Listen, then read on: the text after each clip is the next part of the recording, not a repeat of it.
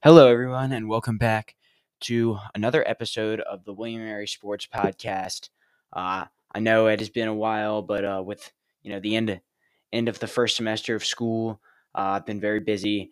I haven't had a lot of time to upload since football season has ended.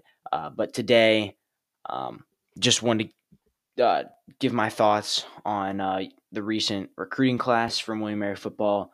My thoughts on the conclusion of the all-in fundraiser for William & Mary Athletics. Give an update on William & Mary's football staff, transfer news, and then postseason awards, and that will come up shortly. So before we get into the stuff that I was going to talk about today, I did just want to let everybody know on here I did end up closing the merch shop temporarily. Don't really know if I'm going to reopen that or not, but I'm just going to see based on how much interest there is if I'm going to reopen it or keep it closed. But that's closed now.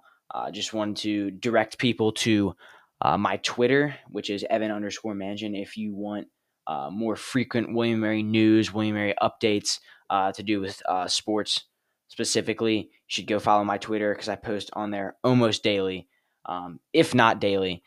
There are days where I don't post, and there are days where I post 7 times. So if you wanna stay even more up to date, I would follow there, and then obviously continuing to listen to the podcast where I can go more in depth on my tweets, for instance.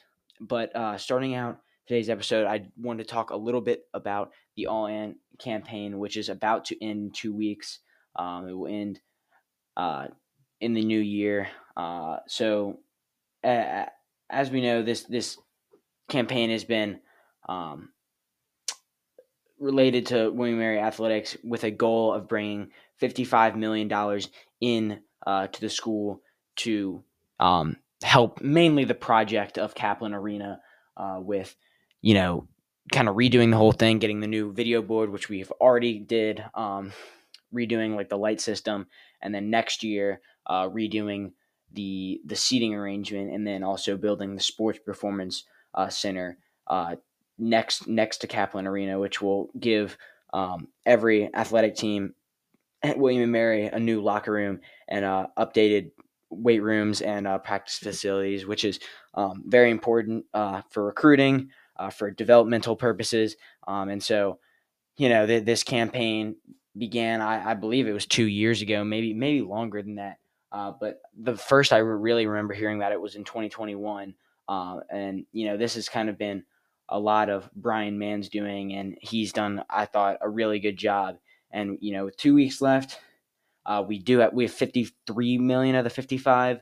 A donor gave $1 million, I think a few days ago, to get it to 53. And, with Christmas season coming around, the athletic department's looking for a last minute push to complete it and to be able to finish out the project. And, obviously I know that they're short right now, but 53 million in 2 years is still phenomenal, and it just shows how hard the athletic department has worked and how effectively they've worked as well. And this whole renovation, once it's completed, is just going to be such a benefit for everybody, players, coaches, everybody at William & Mary. So moving on to the football recruiting class for this year, they will be class of 28 when they are officially enrolled. The early signing class is about 13 players. I really like the group of guys that are coming in. I know, at least on Twitter, I've seen a lot of positive things about what they can do. 2 of them I know were rated recruits. One of them being Jaden Ratliff, and then one of them being Haven Mullins. They both were. I know Ratcliffe was a 3-star. Not sure completely about Haven, but I think he was also a 3-star. Those guys are really big. William & Mary was able to win recruiting battles for those people. So very, very good there. Obviously, I know I talked a little bit about this on my Twitter as well. How we had that 3-star quarterback Abe Fenwick decommit, and he's now committed to West Virginia. But I think even with what I'd say was a somewhat underwhelming season last year, the coaching staff still able to maintain almost all of the recruiting class, and very cool to see. And the portal is looking pretty positive for William Mary thus far. I haven't really seen a ton of people leaving, but I've also seen a lot of action by the coaches. Not necessarily commits yet, but there's been a lot of people getting offers, especially wide receivers, which were a big struggle with the team last year. And I know the coaches are off to work on that in the portal, as we kind of need that going into next year. So very, very, very good. I'm liking the recruiting. I think next year is going to be a big year, especially if Yoder comes back and the same offensive system. Really like our recruits. I think there's some guys that are very capable of starting immediately, and so I'm very excited there. So moving on to a little bit of a staff update. This was very recent, I think. As if some of you know, Bronco Mendenhall, the former UVA head coach who led them for I don't know what, maybe 10 years, he was hired at New Mexico to be their head football coach after taking 2 years off of football.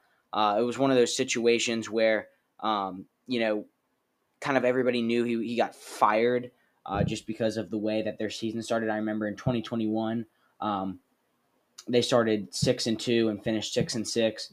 And I don't know if the athletic director liked that, so she cut ties with him. He obviously was famous for the 9-win season where UVA got to the Orange Bowl.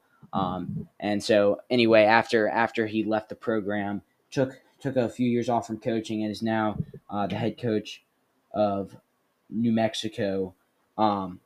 And he anyway, he's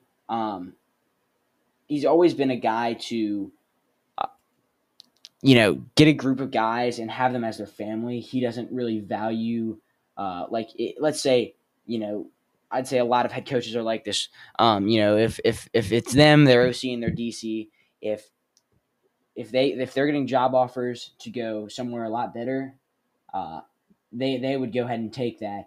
And I think Bronco is one of those guys where it's like, that's not an automatic for him. He still might take the job, but like he's also thinking, well, is this like, do I want to leave the guys that helped me build my reputation in his coordinator? So he's kind of just like, yes, I'm taking the credit for it technically by being the head coach, but like I want to go with um, with my team, I guess, to better opportunities. And for that, what I was getting to is for this being related to William and Mary, our quarterback coach Matt Johns um, has departed from the program to join Bronco on that staff. Matt Johns the former starting quarterback at Virginia. This was in one of his very first years, um, there. So obviously he has a very strong relationship with Bronco, and I think that on top of William Mary, very very good FCS school in his home state, but couldn't refuse. I feel like he couldn't refuse a chance to coach at the FBS level with his former head coach. Just an opportunity that he couldn't really refuse, and we wished him best of luck there. And looking at the staff, um, he also has another former player, which I remember from UVA, Evan Butts. He graduated in 2018. He's going to be their director of scouting. And then Nick Howell, who was the defensive coordinator when the year that Bronco departed from the program, he was also fired, and he is the defensive coordinator for New Mexico now.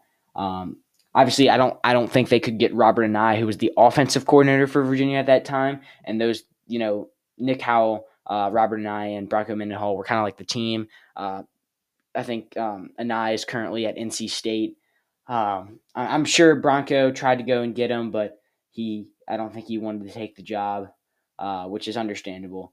But we'll see if they align in the future. Though Anai's son is the offensive line coach for this team, so kind of just interesting, especially for me, seeing all these guys reunite to coach New Mexico and kind of like UVA 2.0. You could say, and just interesting. Thankful to Matt Johns for his contribution to the program for William and Mary. Obviously, him playing Power Five at the Power Five level as a quarterback is definitely helpful for him being him coaching quarterbacks at William and Mary, and just very interesting. So transfer news. Not a ton there, like I said. There hasn't been a ton of like commits yet to the program or exits, but just a few notable things, I guess. Ethan Chang, our former kicker, he transferred out last year because there was no graduate program for his degree, so he went off to Mississippi State, and then he's in the portal again. And transfer news out of the CAA, Albany, who obviously had that run to the FCS semifinals, which was kind of unpredicted. Even when they started the playoffs, obviously they were projected to finish near the bottom of the CAA. Ended up getting a share of it. Dominated in the first couple rounds of the playoffs, and then were able to get a signature win against Idaho on the road. Then went to South Dakota State and got manhandled, but that team is clearly the best in the FCS. But anyway, their star quarterback, Reese Poffenbarger, who is a sophomore, he started as a sophomore, obviously, and then also as a true freshman. He has hit the portal right after that amazing run, which got him a lot of national attention. And according to Pete Thamel of ESPN, he is receiving a flurry of interest, including multiple Power 5 schools. He led the FCS in touchdown passes at 36 and passing yards at 3,603. So obviously, kid is a baller. Going to be it's going to be very interesting to see where he ends up. And I know that he'll do special things with the rest of his probably. I mean, he has 2 years on paper, but he can probably get a third year out of that. So very, very interesting to see that. Obviously, that kind of does speak to the kind of problem being, if in the FCS, especially if you have a breakout season, you're gone, and that just kind of goes to show that the FCS isn't really used for, I'm really committed to this team, versus I'm committed to this team to try to get myself to a Power 5 team, which is fine. I think it's obviously, I think it's very tempting to, when you're getting offers to go up, obviously you're going to want to take that. But just, for people who are FCS fans at core, just obviously a little bit disappointing. But you really can't blame them at the end of the day. And yeah, finally, to end off this episode, I have a few accolades I'd like to share. So first of all, this kind of goes back to the staff, but William Mary, offensive coordinator, has been selected as the FCS Assistant Coach of the Year by the American Football Coaches Association. So that very interesting. Obviously, I can't disagree with it. I really like Christian Taylor. I'm a big fan of him. We did have a down year offensively. I don't think anybody's doubting that. But the fact that he's still the assistant coach of the year is very, very cool. And I know he personally looks at this accolade and knows that obviously he didn't win that alone. But just very, very cool to see some recognition there. Christian Taylor, obviously, his stock is going up, and a few more good seasons, he's probably going to be a candidate for a job eventually. So very cool to see. Very, very, very good for him. Also, very interesting to see or not very interesting, but very exciting to see. Charles Grant, offensive lineman, who is going to graduate in the spring. He is selected by the Associated Press as a 2023 All American, and he was also selected the second team FCS. John Pius and Nate Lynn were also All Americans in that category too, but not selected to the second team. So very, very, very cool there. Good to see recognition, especially from a lot of those playmakers. John Pius, obviously, we know he's gone off to Wisconsin from the portal, but he's obviously going to be an NFL player, and same with Nate Lynn. Nate Lynn is just amazing, and we'll probably see him declare for the draft soon or do something of the sort. So very, very cool. And then finally, the last accolade. This is also a coach's rating. Not technically an accolade, but kind of a statistical thing. The offensive line coach Mario. I'm gonna butcher this name, but Acitelli from William Mary. Obviously, he earned the highest performance grade in the entire FCS for the offensive line. Very, very proud of that.